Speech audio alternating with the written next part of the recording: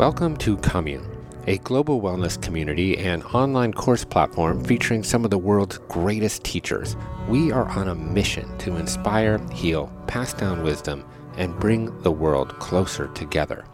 This is the Commune podcast, where each week I do my very best to explore these ideas and practices that help us live this healthy, connected, and purpose-filled life. You can check out all of our courses, our community, and everything we do at onecommune.com. Now, carbon in our atmosphere has been measured at 415 parts per million, the highest in human history. The prevalence of carbon in the atmosphere is the number one cause of global warming that is causing desertification, food insecurity, sea level rise, oversized storms, and massive fires. In short, threatening the feasibility of human life and the life of millions of other species to live on this planet. But carbon itself is not the enemy. All sorts of living organisms are made of carbon, including you and me. In fact, the amount of carbon in the world has not changed. We have simply displaced it, 880 million gigatons of it. Through the mining and burning of fossil fuels and industrial farming practices, we have redistributed carbon from the ground into the air and the oceans. Now, it's so easy to be pessimistic about global warming. The problem indeed is daunting. However, today's guest on the show, Finian Makepeace, might just have the solution. Now, I can't tell you what it is just yet, but it's hidden in plain sight. Now, Finian is the co-founder of Kiss the Ground, whose mission is to inspire participation in global regeneration. He works closely with businesses and farmers and leads programs that train advocates to address the issue of global warming. You might also know him from his fraternal musical group, the Makepeace Brothers. If you are passionate about global warming, and if you're not, you probably should be, then check out Finian's course on Commune, Soil is the Climate Solution. Oops, I gave it away. Just go to onecommune.com for more information. I'm Jeff Krasno, and welcome to Commune.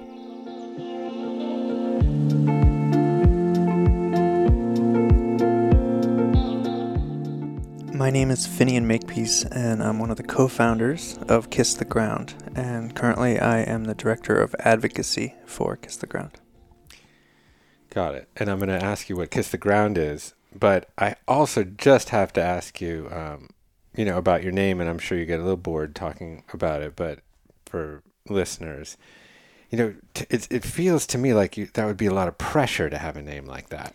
Do you have the license to be angry from time to time? We'll get into serious matters, but I just want to poke at you for a minute. It's interesting.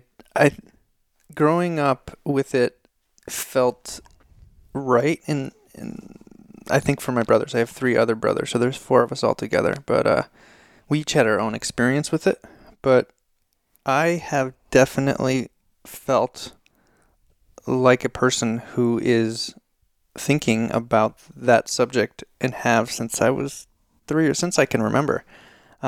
Even when I was very, very young and, the 5-year-olds were, excluding the 3-year-old, I'd be like, let me go hang out with the 3-year-old and see how he's doing and make sure he's feeling all right. So I felt interestingly totally comfortable with it and very aligned with it. I can't say the same for my brothers. I don't know exactly the struggles they went through. I know some of them with it, but even in middle school, people make peace, trying to break the bully up from doing this, and be like, well, right. Fortunately I was tall enough to be able to stand to the bully and be like, no, bro, you're not gonna mess with people. But so people could make fun of me, but it didn't really permeate because I just felt like I can do the right thing. I have that unique position and ability, so I will, and it feels okay. I didn't have that sense of embarrassment about it. Yeah. So. Well, you had legitimacy baked in. Right. You're like, I'm not a poser. This is my given name. I'm here to make peace. God damn it. Yeah, and what I'm saying is, I think I would have played a similar role no matter what. So there's irony in it, but I think I would have been doing those same things because it was pervasive throughout my life of looking out for people, trying to make sure something was right. Give me a little description of Kiss the Ground and the mission and the work that you do. Awesome. Kiss the Ground's mission is inspiring participation in global regeneration, starting with soil. And really what that's about is understanding that humanity has a role to play. And it's different than the role we thought we could play, that we can act as stewards to help the world heal. Instead of being a plague, instead of being just a species that is degrading and diminishing our land, we can actually help be a keystone species that helps regenerate the land. And arguably, now that the land is so degraded, we're the only species that can actually do it because of our ingenuity, because of our ability to use tools and to help nature get back on its feet and to regenerate itself. So the soil part, starting with the soil, comes from this really the birth and origin story of Kiss the Ground. Myself and one of the other co-founders, Ryland Engelhart, both having this big aha moment of, wait a minute, soil, climate, carbon, wait, what? Like, Right. I was an environmentalist, heavy activist person throughout my whole life. And I had the moment of hearing this message in a 4-hour lecture and saying to myself, if I didn't know about the soil connection to carbon and soil connection to water, all these different things, I'm pretty sure 99 or 95% of the population also doesn't know. Sure. Lo and behold, 7 years ago, no one really knew.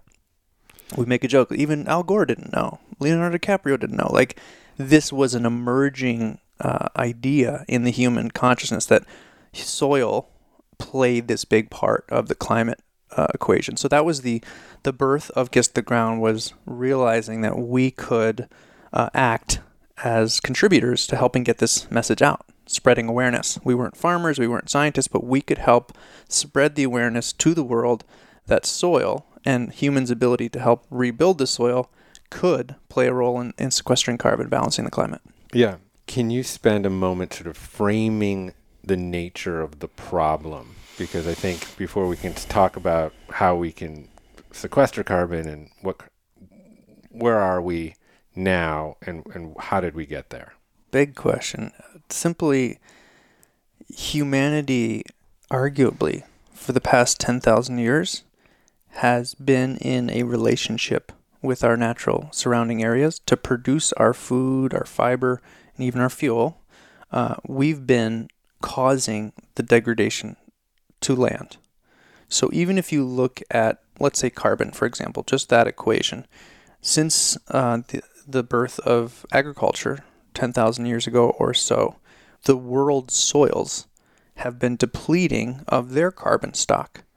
So even if we start accounting for all that, and then the Industrial Revolution hits, and all of a sudden a much greater amount of the soil's carbon stock is released, that means also the fertility of the soil. So first and foremost, when we're talking about climate change and carbon dioxide, almost all of the news we're hearing is centered around fossil fuels and their contribution to the increase of the greenhouse effect, that blanket of too much carbon dioxide in our atmosphere. Now, that is a majority of what humans have done to cause climate blanket to impact our warming Earth, but we are not considering often how much soil carbon and biomass has also been a contributing factor to the additional carbon in the atmosphere. So inside of the climate equation, humans have, for 10,000 years, been adding carbon dioxide into the atmosphere on a very large scale. If you think about, for example, the Fertile Crescent, right? It's called the Fertile Crescent, not as a joke, but it actually used to be fertile. That's because that was where agriculture started, but over time, by agricultural practices, we were diminishing the fertility of the soil. The fertility of the soil, which we'll talk about in a little bit, is the carbon in the soil. Mm-hmm. So when we're talking about climate change, and in many estimates, it's around a third of the excess carbon that we put into the atmosphere has come from the depletion of soils. Most of our cultivated soils, at this point, having lost 50 to 70% of their carbon stock. Mm-hmm. Obviously, like I said earlier, the Industrial Revolution made it happen much faster, But even old school farming that was quote unquote organic back in the day, in Egypt or whatever, that was still taking carbon out of the soil, putting it into the atmosphere, and adding to that legacy load of carbon we have now. And so, if I understand it correctly, the overall sum of carbon globally has not really changed. It's essentially we've redistributed or displaced it on some level. We've obviously more in the last couple hundred years, well, since the Industrial Revolution through the mining and then burning of fossil fuels, but even going back to the agricultural revolution 10 or 12,000 years ago, through these farming practices that you talk about, essentially through excess tilling and a whole bunch of different things that we'll address, we're really just taking the carbon that is in the ground and putting it up into our atmosphere and to some degree also our oceans. And that is what is creating the problem in the oceans of acidification and the extinction of species in the oceans. But then what you have referred to as the warming of the planet and the greenhouse effect, which then by extension is responsible for all of these other, let's call symptoms: sea level rise, desertification, food insecurity, soil degradation. Well, I'd love to talk about that as possibly separate, but I just wanted to add for listeners to get this point. We push this hard. There is not more carbon now than there's ever been. Right. There is the same amount of carbon than there's ever been. It's just in places that are causing warming to go too much. Now, we need some sort of greenhouse effect. We don't want to be freezing. We don't want our planet to turn into an ice ball again. So we need a certain amount of carbon in the atmosphere to create a good human condition, or all the animals and plants that live on the earth now. We need that condition to stay right. We've just put too much carbon into the atmosphere. And so when we talk about carbon pools, we have the atmosphere pool, we have the ocean pool. So there's a bunch of carbon in the ocean. We'll talk about that in a second. We have the biomass, which is all of the life and plants. And then we have the pedosphere, which is the soil pool. And then we have the fossil pool. Now, those are the ones that are currently in play right now. There's a bunch that are also in rock and cement and these different things that's kind of a side note, even though it's a really big component. We talk about the first that I just mentioned as the carbon pools. So when we're talking about the pedosphere, the soil, as a carbon pool, that's one of the ones that's been left out. Most people you talk to understand that trees help sequester carbon. Plant a tree, sequester carbon. People understand there's carbon in the atmosphere. People understand that there's carbon in fossil carbon, which is coal and gas and oil, right? And now more and more people are understanding that the ocean is a big sink for carbon. So the problem right now is there's too much carbon in the atmosphere. The ocean is being a big sponge and absorbing a lot of that excess carbon, creating carbonic acid, which is acidifying the ocean, which has a whole myriad of problems attached to it. So we're saying, hey, everybody, we got the news. Now we want to share it with you. Did you know that the soil is actually still holds more carbon than the atmosphere and the biomass combined, and we can build it back faster than we ever thought possible. That's the big news. Okay. That's why Kiss the Ground exists was, oh my goodness, not only did the loss of soil carbon contribute to what we have right now in the atmosphere, but we can work in our farming to build back soil faster than we ever thought possible. That's the big news. It doesn't take 1,000 years to build a centimeter of soil. We can do it in 3 or 4 or 5 years. So, really, and we're building. I mean, if you just think of, and these are numbers that we wouldn't want listeners to just quote necessarily, but when we look at a soil profile, when you go from this much topsoil, and then we're showing about an inch. And then over the course of 10 years, you go down 14 inches. What you're doing is building organic matter down into the soil. So you can increase the topsoil layer, what would be considered the O horizon, by 14 inches. Some people are doing in the course of 10 years. Right. That's not saying that we're building 14 inches of soil, because people would think of that as adding on top of. But we're really building down 14 inches, which changes the whole playing field. That's more sponge for water holding capacity. That's more bioavailability for nutrients. All these things we can talk about, which is like, oh my gosh, we can help nature build that back faster than we ever thought possible by light years. So it's really exciting. Yeah. So just to get a sense of the numbers, because I think, I see numbers in the headlines and newspapers and whatever, that the most recent number I saw was somewhere around 420 parts per million. We just went over 415 about a month ago, 415 parts per million of carbon dioxide in the atmosphere. And what is a sustainable level? Well, Bill McKibben and the folks at 350.org and a bunch of the scientists kind of agreed several years ago that 350 parts per million was the place that if we stayed below it, we wouldn't deal with runaway climate change, so to speak, where things just started spiraling out of control. Mm-hmm. So 350 is kind of that, like, that's the threshold. We've already surpassed it by far amounts. If we look at before the Industrial Revolution, we were at like 280 parts per million. So let's talk more specifically about the solution, about regenerative farming practices, about what role soil can play. How do you execute that? What's the plan? Great. Hit me. So first, I like to start off by acknowledging where our thinking is at. And this is something that I worked on and Kissed the Ground, and several of our organizations that we work with are pretty confident about, is that most human thinking right now is inside of what we call the sustainable mind, which is how do we do less harm? You and I are both looking at our lives and our communities' lives. How can we do less harm to the planet? We're on a sinking ship. How do we sink slower, basically? That's what's happened because over the years, as I mentioned earlier, as we started agriculture, almost every society was degrading their land's ecosystem carrying capacity. That's how much life could be carried on a parcel of land, was diminishing as they were producing food.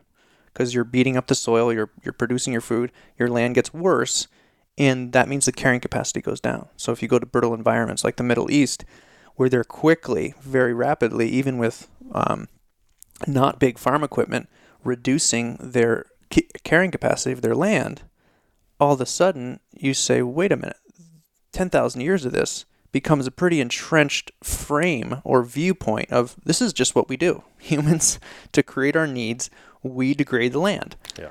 Aside from a few cultures and societies here and there that have not done this, most societies have kind of just seen, to produce food, we need to degrade the land.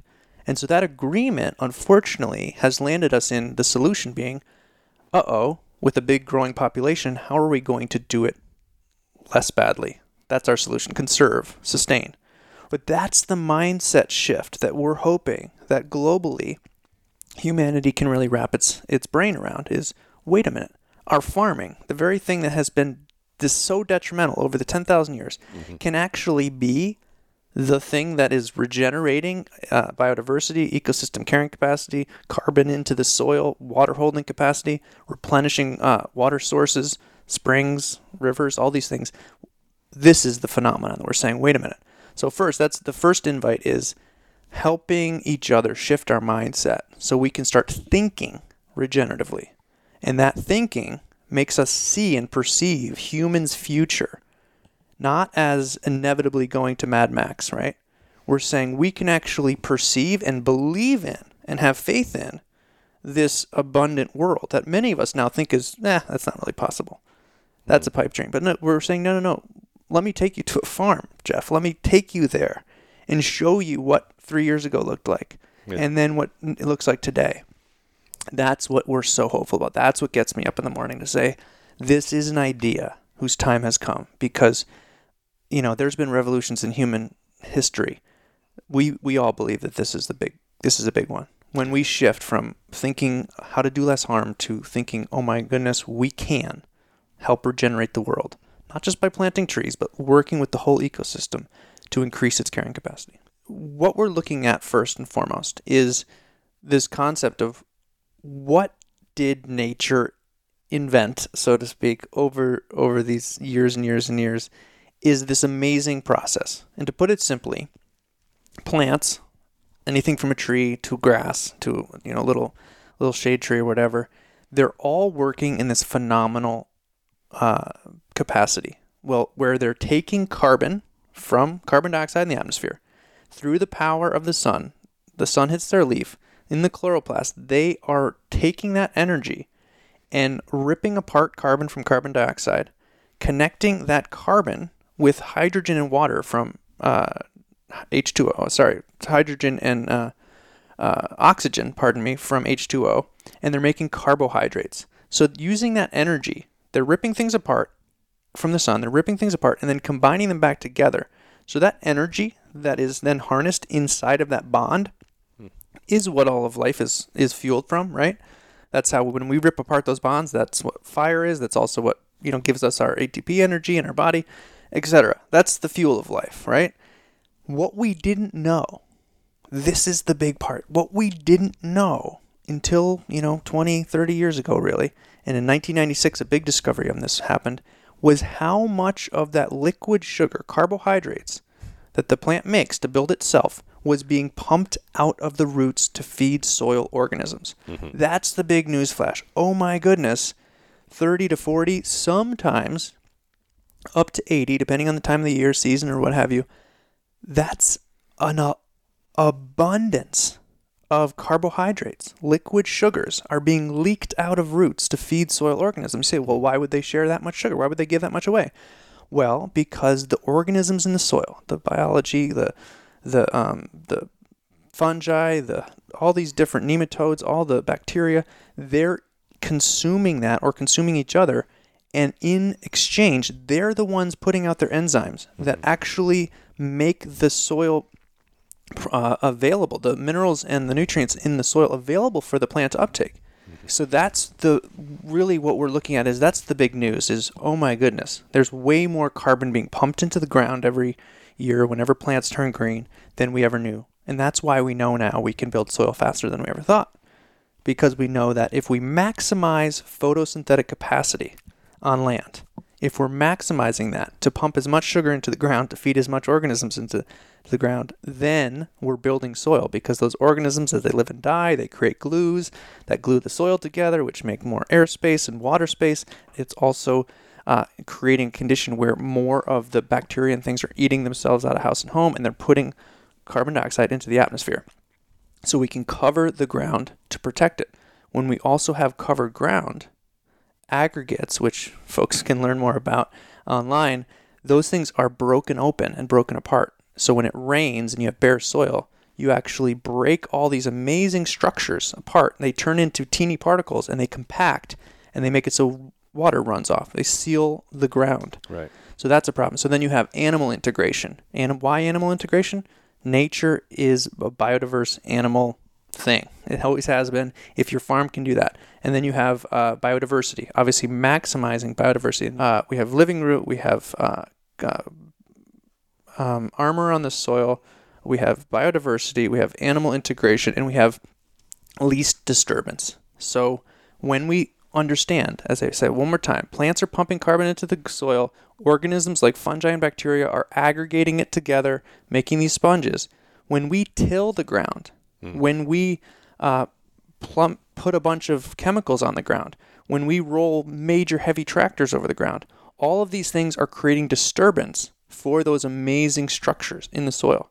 So least disturbance is that last principle. Yeah, I mean, I've seen these NASA images in the spring where first there's a bunch of tilling in the early spring, and then you see kind of the plumes, and then actually plants start growing. Well, just as stuff. So Jeff's talking about the plumes that you can look up on YouTube, NASA during the spring in the northern hemisphere. You're dealing with plumes of CO2, and what we're getting to the audience is, look, that's CO2, carbon dioxide that's being created because we're disrupting the carbon that's in the soil. Right. Yeah, go ahead. And then, a month later, things start to grow, and essentially, like, nature takes this massive inhale, and you see the levels of carbon in the atmosphere start to decline. Exactly. So the one more add-on of that is so profound, as I just mentioned earlier, 30-40% is the average of how much those sugars are being pumped into the ground. So now when you look at that NASA image on YouTube, when you see all of that CO2 being reduced in the atmosphere, and you're like, oh yeah, plants are growing. They're made of carbon. Cool. Be like, well, remember, 30-40% of those are being shared out of the roots, and that's creating, in many cases, this humus, this long-term stored carbon into the ground. So if we can maximize that, that can change everything. Nature invented a way to do this. We can help nature do it. And we can help nature do it in a way that can feed our whole population.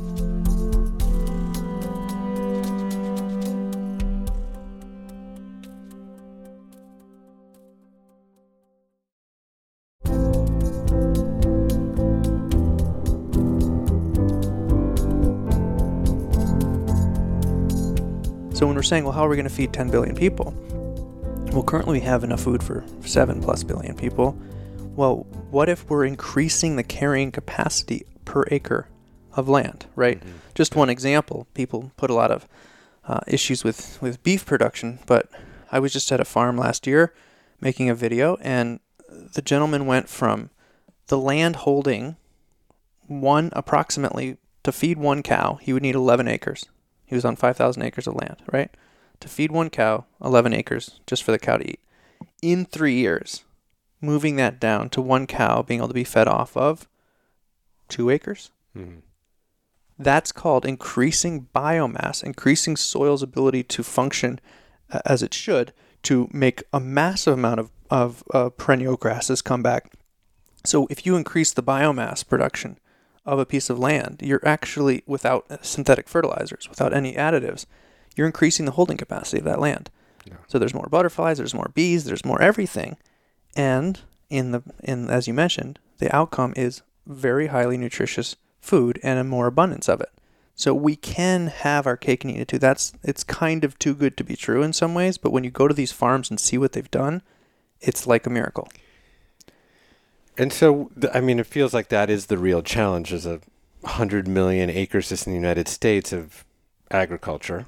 How do you propagate this switch over to regenerative farming practices, with farmers, I think, whose average age now is in their mid-60s, mm-hmm. And who are used to doing things a certain way, who are getting some degree of government subsidies to create, monocrops. How do you essentially help to create that change on the scale that is needed? Great question. There's a lot of answers to that question, but first and foremost, everyone who's listening can help play a role in this. We've watched over the last 7 years as we've been in this, that the understanding, the comprehension, and awareness of this has been blossoming in an amazing way, and it leaves us all more hopeful each day. But if let's talk about corn growers or soybean or whatever. If you ask farmer trainers, regenerative farmer trainers, what it was like for them to try to go pitch a room on regenerative agriculture 10 or 8 or 7 years ago, they would explain to you how much of a lack of a listening there was. Fast forward 7 years, and it has changed quite a bit. Not only are farmers in particular in the Midwest, certain areas where they're getting hit harder than ever with issues with climate. These big rains come, these floods happen, there's no soil sponge, their diminished ground there's having all these issues, but their input costs are going up every year. And so they're struggling to keep up with increased input costs to have the same yield outcome. So they're listening, and now that regenerative agriculture has started to become more of a common understanding, you're seeing more and more of these farmers, everyday farmer guys, who are, going to be the heroes that we all need, really, at the end of the day. We're seeing them come out much more excitedly and passionately about saying, how can I integrate cover crops this year? How can I start to potentially bring in cattle to take down these covers? How can I use roller crimpers? How can I start to reduce my input costs? And I have a quote page. I was working with Tim Ryan on his campaign for Talking Points, and I put together one of them. And, we have farmers who are saving $100,000 year one or year two on input cost reductions. That's huge. Yeah. I mean, when you look at getting your system set up with the folks we work with, the Soil Health Academy, we work with sending farmers and scholarship programs through them. So if people are listening, how can I help? Well, you can fund a farmer. We're dedicated by 2025 to 5,000 farmers trained in transition to regenerative agriculture. And we work with the Soil Health Academy, we work with the Savory Institute, we work with agrarians. These are kind of Premier League regenerative farmer training programs. So we help as a conduit for them to get access to scholarships for farmers who aren't able to take it on their own.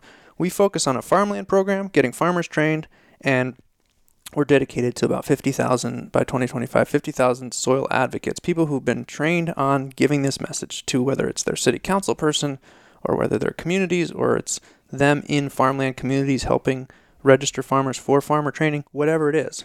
We can have anyone find a way that they can help. And then generally, if anyone wants to really help this message, you can start spreading the word. Go to kisstheground.com and you can find your path. We have a pathway tool where you can basically cater it to your own specific areas that you want to help in.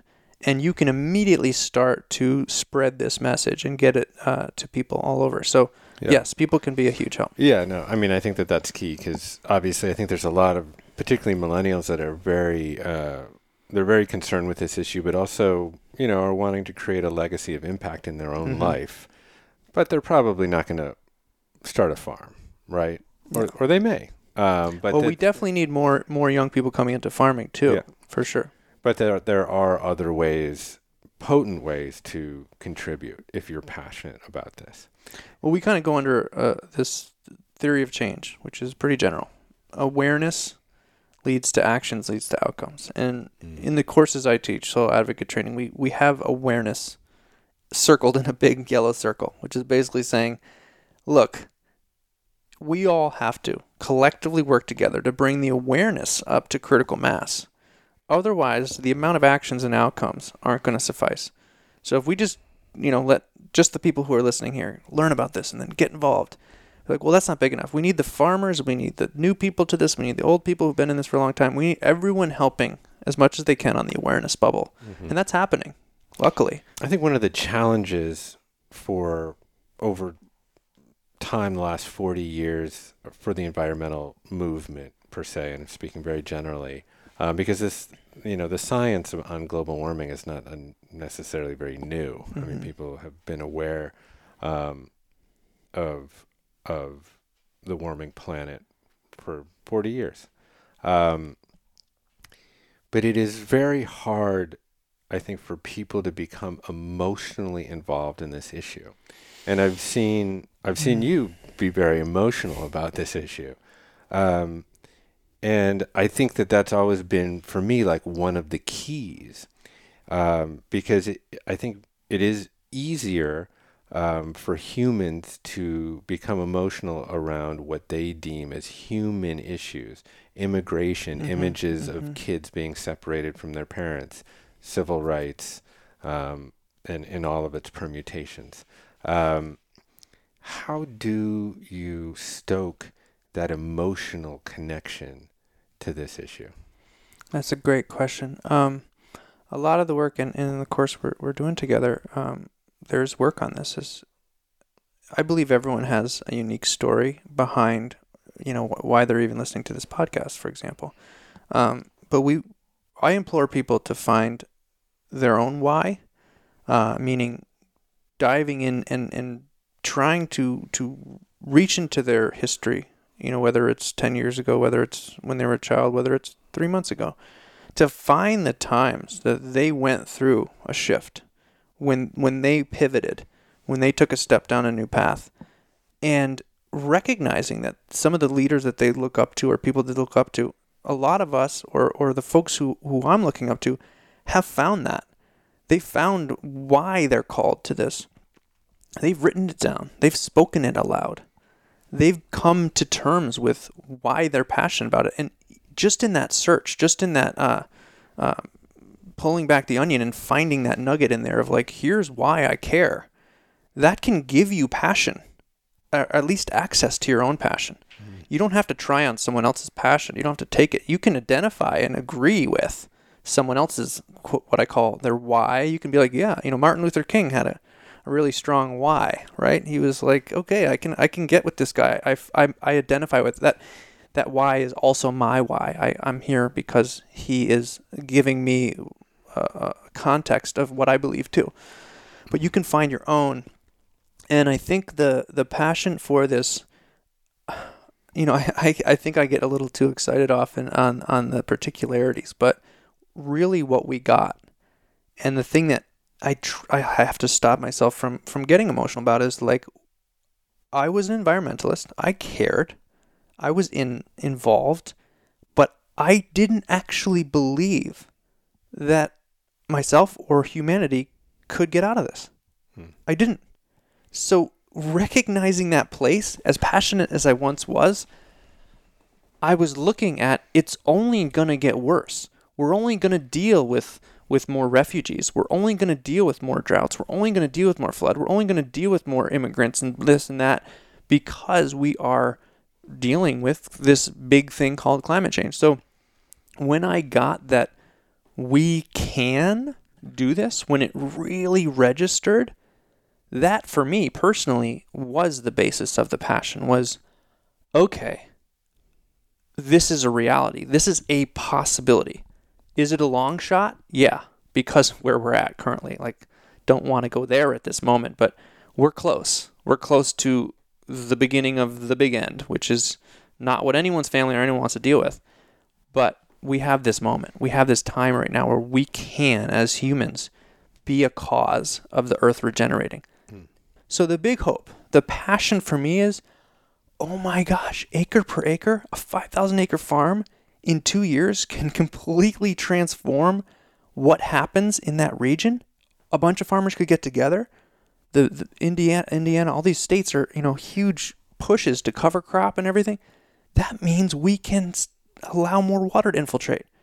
We are treating these things as we have to come up with a Band-Aid for flooding, for drought, for this, for that. Be like, what if we step back and address the big problem? Our land is not functioning properly. Period. Okay, now let's address where we're at with climate. What can we do about that? Simultaneously, obviously, if we address that problem with the land functioning, we've also sequestered carbon, right?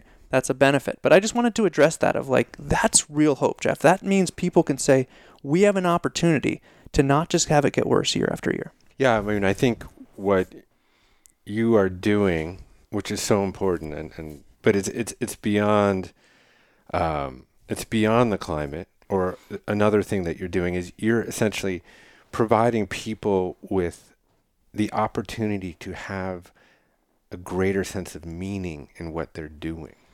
Mm-hmm. And I think, to me, that is the emotional key, is that in everyone's life, that is actually what makes them fulfilled. That's what, Viktor Frankl would call that man's search for meaning, is essentially, this is what to have a full life, to have a happy and contented life, you need to find that meaning. And what greater meaning could you devote yourself to, whether you live in a city and you're an advocate or you're a farmer or whoever you are, than to address the issue of our time.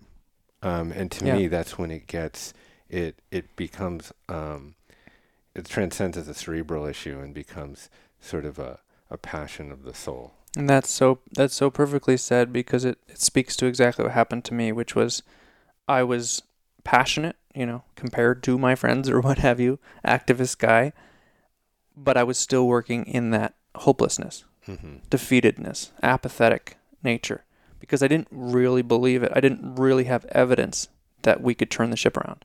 And that, like you're saying, whether you're in a city and, you're working on, even with your city council on how we're dealing with stormwater, how are we, having 1 gallon of water help to regenerate this whole little area. Like, every bit of nature is designed to help regenerate and rejuvenate itself. And now as humans that we know that, we can actually be these stewards that are helping to have the land come back to function in some ways arguably in some areas better than it ever has, because we know the dynamics that nature has provided and made available. So that's what was that big shift for me of like, when you talk about being a contribution, when you talk about having that meaning in your life, I tell you what, it is tiring to be an environmental activist right now without the hope that I have. And I just want to pass this on to listeners of like, take a bit of this, because, oh my gosh, talk about a different feeling when you're working with helping things in a big, massive way get better versus fighting against things getting a little less bad.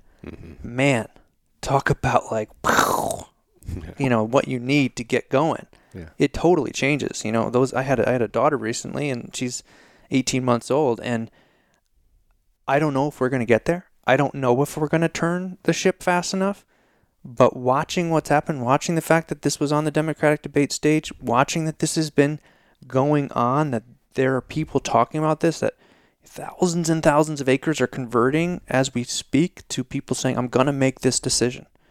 I'm going to leave a better land to my kids because I know I can. I'm not just going to keep down the struggling, addicted path to all these pharmaceutical drugs for farms, right? Yeah. Seeing that that's happening, and that everyone listening, like, you can play a part. Yeah. No, I mean, just going to Apricot Lane and standing on the high point of the land and looking out, you can see essentially their plot versus like the Driscoll farm and the other things that are essentially around the perimeter, just by the lushness and the greenness. It's the same land, same access to water, same deal, but just different practices. And, it just fills you with that hope and that optimism that this is possible and that we can do it if we essentially apply our human innovation and ingenuity. And it doesn't have to. Apricot Lane, they started with a particular situation. Yeah. They took some money to get that going. We have farmers all across this country who are saving money year one.